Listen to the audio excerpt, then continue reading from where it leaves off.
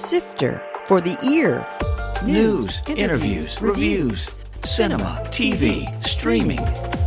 Action! Hi, y'all. This is Jerry Williams, a.k.a. TV Jerry.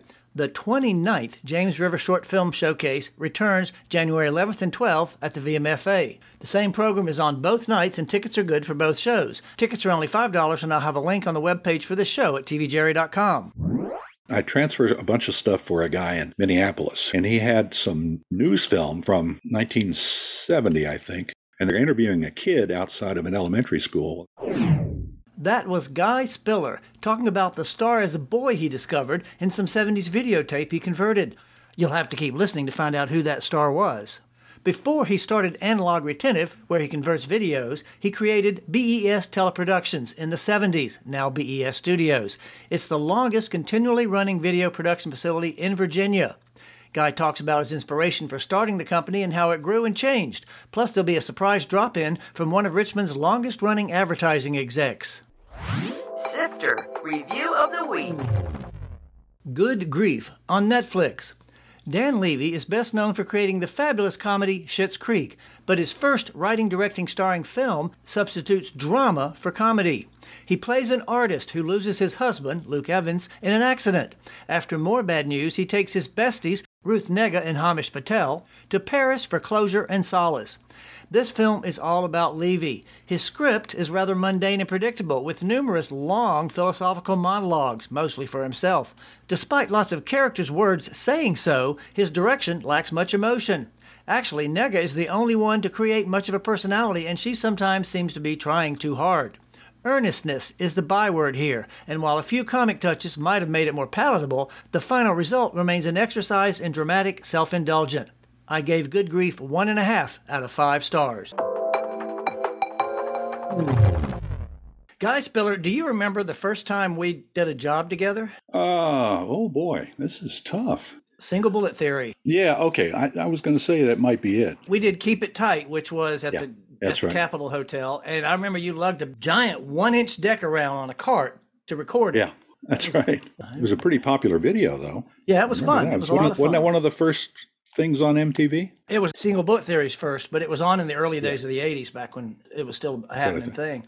So, obviously, you've been in the biz forever. What was your inspiration for cameras and video gear and all this stuff? That's probably the strangest part of the story. I've been in TV, around TV my whole life. My dad was in TV.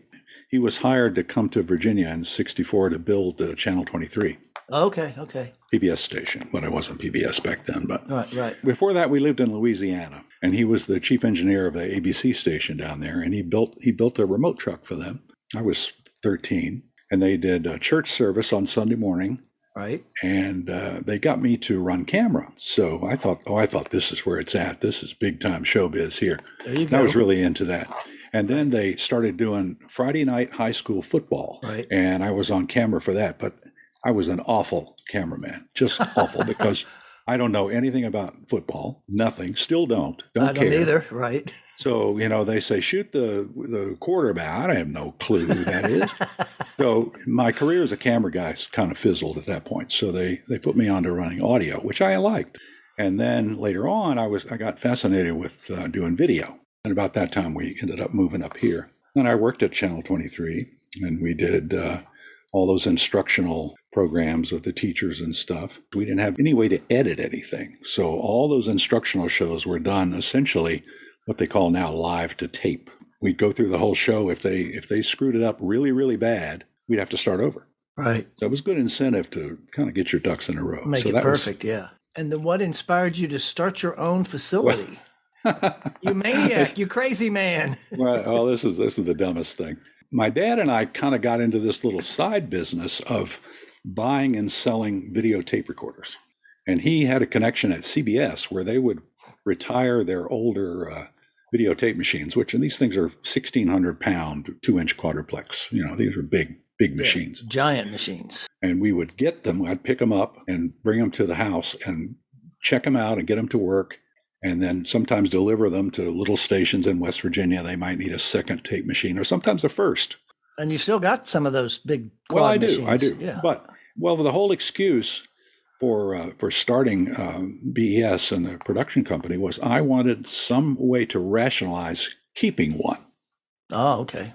Because these are not cheap. How much were they at the time? Do you remember? Of course, we're talking Yeah, 70s. This was 69 or so. The machine could run anywhere from 80 to 100 grand. Right. A particularly nice one came through, and I said, I gotta keep this. I gotta keep it some way. So I had this idea, and this is like 1971. So, okay, what nobody is doing, there's local stations and they're doing commercials and whatnot. But if a client wants a commercial done at their location, it either had to be film, which was expensive and nobody wanted to do that, or they had to do it in the studio. And I'm thinking, what if I got a couple of cameras somehow and put them in a little truck of some sort and put my tape machine in there? I could go around and shoot local commercials. So where did the BES, what does BES stand for? I have no creative bones in my body whatsoever. Our little videotape buying and selling thing, we called it Broadcast Engineering Services. Uh-huh. When it came time to put something on the side of my TV truck, I said, well, let's just take the letters and we'll call it that. So Okay. It became BES Teleproductions. There you go. So, and now it's called BES Studios. Surprise guest drop-in. Speaking of shooting those crazy commercials back in the day, somebody wanted to drop in and say, hey, I remember those days. Really? I see Mr. Doug Burford, perhaps? Oh, my God. I was going to be talking about Mr. Burford here before long. Footnote. Doug Burford has headed up Burford Advertising for more than 50 years, and they're known for creative campaigns with fun personalities. And thanks to his wife, Nancy, for setting up the call. Hey, Guy, how are you doing? I'm hanging in there. What a surprise. This is your life. Yeah, he was actually talking about the old days of shooting all those commercials all over the place, and I know you did a lot of work with him. Doug Burford kind of changed the direction of the whole operation, because when we started working with Doug, the quality of the productions, well, I mean, the creativity and the writing, I mean, that's most of it to me. All of a sudden, you're going from the cheap, typical car spots to the really cool, creative Van Divers furniture and Haynes furniture and stuff that Doug did. It helped elevate our image. Doug, how does that make you feel to know he called your stuff cool and classy? Well, he's always been right about everything. There you go. So what are some of your memories, Doug, of back in those days? We needed a professional talent for S&K, and we couldn't find anybody to do it. So Guy hired a mannequin to do their commercials. Well, Rip Charbonnet ended up doing that at some point, right?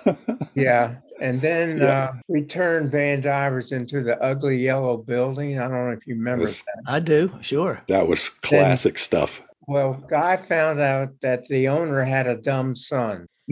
He was a store buyer, and he consistently sold furniture for way below the normal markup. Half the normal markup, if I could believe correctly. Right. And the owner ended up making $1 million. Wow. And then the guy hired a Black Panther to sell furniture for Haynes. And it was a real panther now. We're not talking about a fake panther. No. Cat.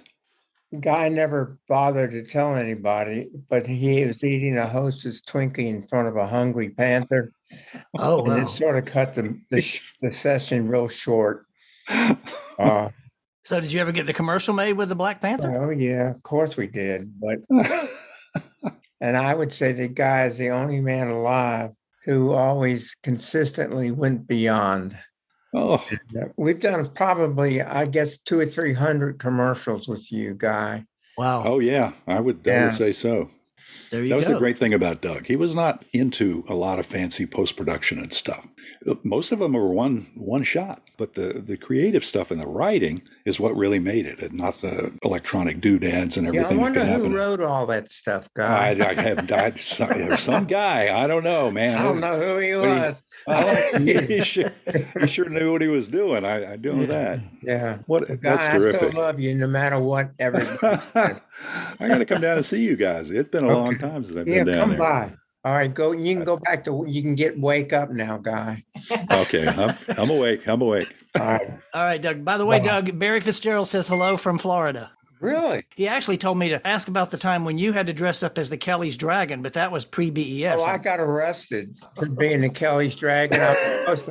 And I was thumbing, and a state trooper pulled up and told me and tried to arrest me. Because you were in the costume. I was in the costume, and I would blow smoke out of my costume, and he couldn't figure out how to get the handcuffs on me, and I blew smoke in his face. I'll see you later. And that was the end of that. Crazy. Well, Doug, thanks again for dropping in. Okay, be good See you, now. Doug. Bye-bye. All right, bye-bye. Thank you, Nancy. Thank you, Jerry. He was- See you later. Bye, Nancy. Totally surprised. So that's Bye, great. guys. See you later. What a great couple. So before we go back to production, you were also involved in FM 106. What was the story behind that? I just have a thing about radio. I love the medium. I actually like the medium better than TV. It's a more personal medium to me. Right. But I got a little taste of it in the mid 60s. And Sam Strauss, I don't know if you remember him. I do remember Sam. He was an engineer. He hired me to come over and sign on this little daytime station he was the chief engineer for.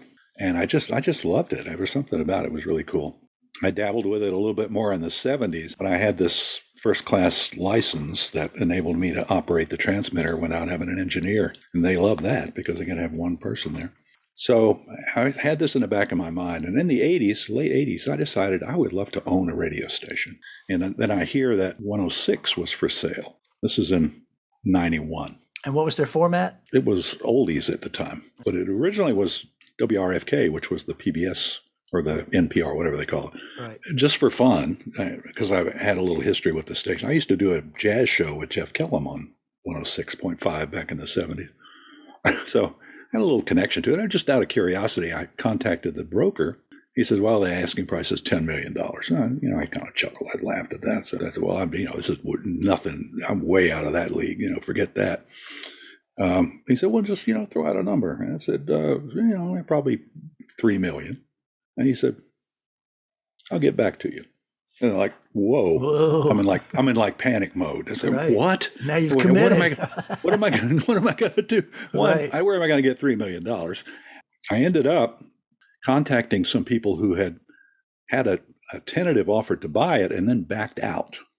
And they were up in Baltimore. So I called the guy who, incidentally, I had bought a car from, a collector car, the previous year. So I called him and said, hey, are you the guy I bought that car? He said, yeah. He said, did you look at buying 106 down here? And we said, yeah, we did, but we kind of got scared off because of the potential other format coming in. I don't remember what it was. I said, well, maybe we could come up with some kind of partnership. So we met at Aunt Sarah's Pancake House in Fredericksburg, which was about halfway in between. And we talked about it. And my buddy, John Crowley from XL 102, he was the sales guy. And we all went up there and told him what we wanted to do with it. And he said, yeah, well, I think we can come up with some kind of partnership. And that's how it happened. So moving back to BES, of course, it is, Yeah. I believe, the longest continuous production facility in Richmond and probably in Virginia.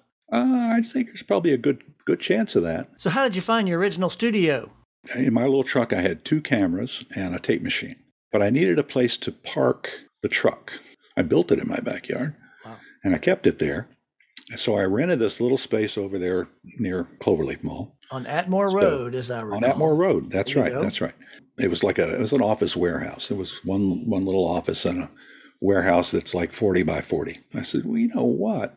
When the truck is here and I'm not out shooting commercials, maybe I could shoot commercials in the studio here. I could make this a studio. So I bought some used lights and stuff from a station in Cleveland that went off the air and a second tape machine. And this very microphone I'm talking on right now. Oh, came wow. from that station, coincidentally. So I made a little studio. I built a cyc wall and hung the lights and all this kind of stuff. Very low budget. We ended up doing more stuff in the studio than on location. And then I was told that, if I had one more camera in my truck, I could do some basketball games. Oh, There's Lord. There's a big market for that because there were not many TV trucks back in 73, 74. I bought another used camera from the studio in New York that produced Sesame Street originally. Uh-huh.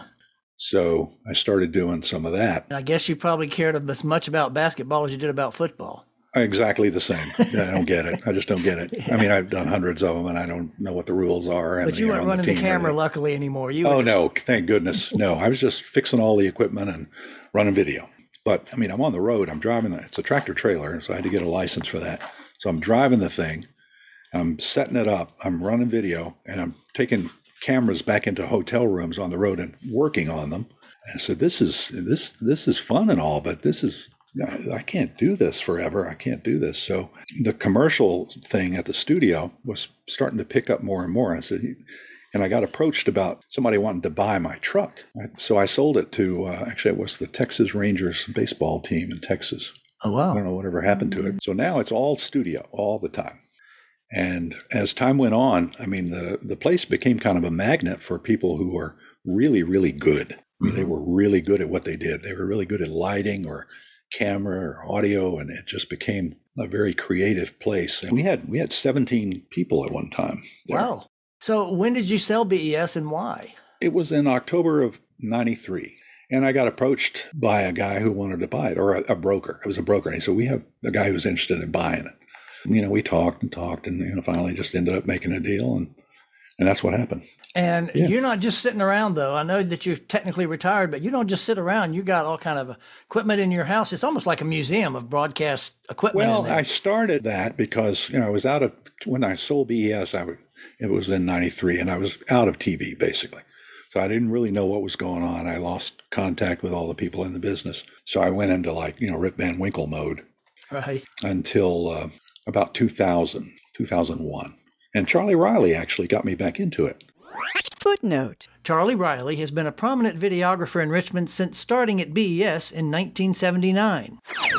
It was the stuff you were doing. I think you were directing these things. Oh, yeah. For the state, yeah. Yeah, state. Yeah, you were for doing the state some kind stuff, of videos. yeah. And Charlie said, you want to come in and do video on these things? I said, well, I don't know. Let me think about it a little bit.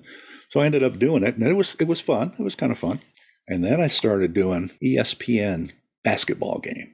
So anyway, I did it, and it went pretty well. So I ended up doing 20 years of freelance video camera shading for the sports networks. I worked for all the sports networks. I did hundreds of games, football, basketball, soccer, and lacrosse, and everything all over the place. Why don't you explain for our listeners what camera shading means? It's kind of a lost art because now everything is done with one camera, and there's really no matching cameras and stuff. This is something they haven't been able to do with computers yet. If you have two cameras and you're shooting something in real time and you switch back and forth between them, you want them to look the same. You want the colors to be the same. Right. Well, that's not an exact science. They just can't do it without human intervention. So you'll have, 5 cameras, 8 cameras, all this stuff, and you've got all controls for all of them, and you match them, so they look nice, pretty. Right. And I love that. I mean, I get great satisfaction out of that. I know one of the things you do a lot now is converting stuff either from old formats. I know that the Sailor Bob Show was one of your first ones. Was that correct? Well, I was one of the first. So I wanted to have some of the equipment I used to work with at my house to play with, just as kind of a hobby. I was going to set up a 1-inch edit suite because people were at this point giving these things away. Yeah. I gave you my beta machine. Yeah. Exactly. I mean, it was all I could pick up. So, I don't know, word got out that I had a working 1-inch machine. Footnote. A 1-inch machine is a high-end video recording deck, and the videotape was actually 1 inch wide. So I got calls about, well, can you transfer this tape? Yeah, I guess I could do that. And it just kind of snowballed, and I'm having a blast doing that. And the name of your company, I love it, is Analog Retentive. Analog Retentive, yes. Where did that name come from? I'm sure you laughed when you thought that up. I was driving somewhere, and I don't remember where. I think I was driving to a basketball game or something, and it just came out of the blue. It's like, whoa, that's perfect. Yeah, it is. So that's where it came from. It kind of hit me. Did you have any cool discoveries or surprises when you were converting something? Oh, gosh. Well, the latest thing I don't even think you know about this, and this was purely by accident. I transferred a bunch of stuff for a guy in Minneapolis, and he had some news film from a local, it's a CBS O&O station there, actually, from 1970, I think, of a teacher strike. They were getting ready to have another teacher strike here a couple years ago, and they had some footage, but they didn't have any way to play it. And they get it back, and they're looking at it, trying to edit something for their story. And they see this little kid. They're interviewing a kid outside of an elementary school while the teachers are on strike. And it turns out it's Prince. Oh, wow. I don't know if you may have heard about this. Made CBS Nightly News or No, I whatever didn't it is. hear it. Oh. This was the recently discovered footage of Prince as a kid. Wow. And it went all over the world. It's on YouTube and everything. So it's a big deal. So that's kind of fun. I transferred that film right in my basement. I remember you told me one time that you had gotten a call from Comedy Central because they wanted an old camera back in the old days when cameras had that. That's right. What do you call it? Had the smear when there was a bright light, they would smear, and they wanted that specifically. What was that about? Yeah, they did. Yeah, I got a call from a guy, a director. He's probably in his 20s or something in New York. He worked at Comedy Central. He said, "I hope you can help me. I've been trying to find. I'm shooting a series of Christmas promos, and I'm looking for a vintage 70s look." Right. But he said, "There's nobody in New York that has one." Wow. Yeah, so I get it up there, and he says, "Well, now it looks almost too good." Oh, wow. I said, "Well, I can say it's going to hurt me, but I can fix that." So I went in with my little screwdriver, did a couple things to it. And I said, "Oh yeah, that's it. That's exactly what we want." Did you ever get to see the finished spots? Yeah, they sent me a copy on DVD. Yeah, it's funny. Are there any other cool memories from these restorations that you've had other than Prince? It's kind of hard to beat Prince, but Well, it is. It is. I had a guy call me one day. It was almost Christmas time. He said, "My wife used to host Romper Room on the local station here in Kentucky. I found a videotape in the attic of one of her shows." So he sent it to me. I was able to play it. And he was the happiest guy on the planet. Wow, He was great. Stuff like that. I get a lot of stuff like that. Now, just to clarify, in case a listener says, "Oh, I've got my VHS tapes," you don't do that kind. You only do the professional 1 inch, 2 inch. Well, quad I stuff, can right? do this VHI, but that's not really what I do. So one question I always like to ask everybody is, when you're not down in your museum of broadcasting working on transfers, what do you like to watch on TV? You know, I don't watch TV. Oh, okay. Well, that's a short answer. I watch a lot of YouTube videos, particularly when I'm going to do something that I don't know how to do or need a refresher on, like, car stuff. I work on old cars and things. I have a collection of old cars. You can find how to do almost anything on YouTube. You get in a rabbit hole once you get started on YouTube, too. Oh, I know. The thing about the way TV production has gotten, I guess, democratized is that now you have people who created. What am I hearing back there? Probably clicking. Yeah, that's my dog walking in the kitchen. Oh, okay. Sorry, go ahead. I'm sorry. Anyway, back in the old days, you had to have. To do TV production, you had to have. It was quite a capital investment. Right. But now you can buy a GoPro camera for next to nothing, and if you're really or a telephone. creative. Or a telephone, right? I see incredibly creative stuff on YouTube that people do with no hardware, essentially. That's just great because the variety of stuff that you can see and the amount of talent out there is really staggering.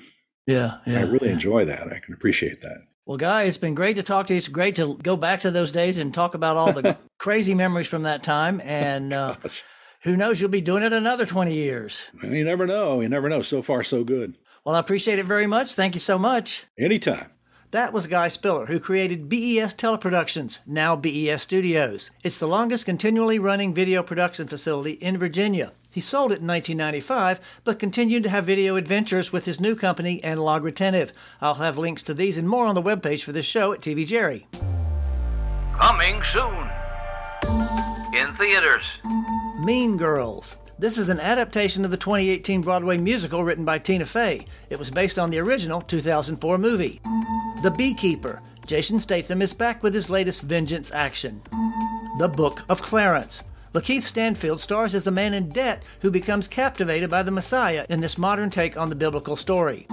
Memory. Jessica Chastain plays a woman who's followed home from her high school reunion by a former classmate, Peter Sarsgaard, who may have molested her back then.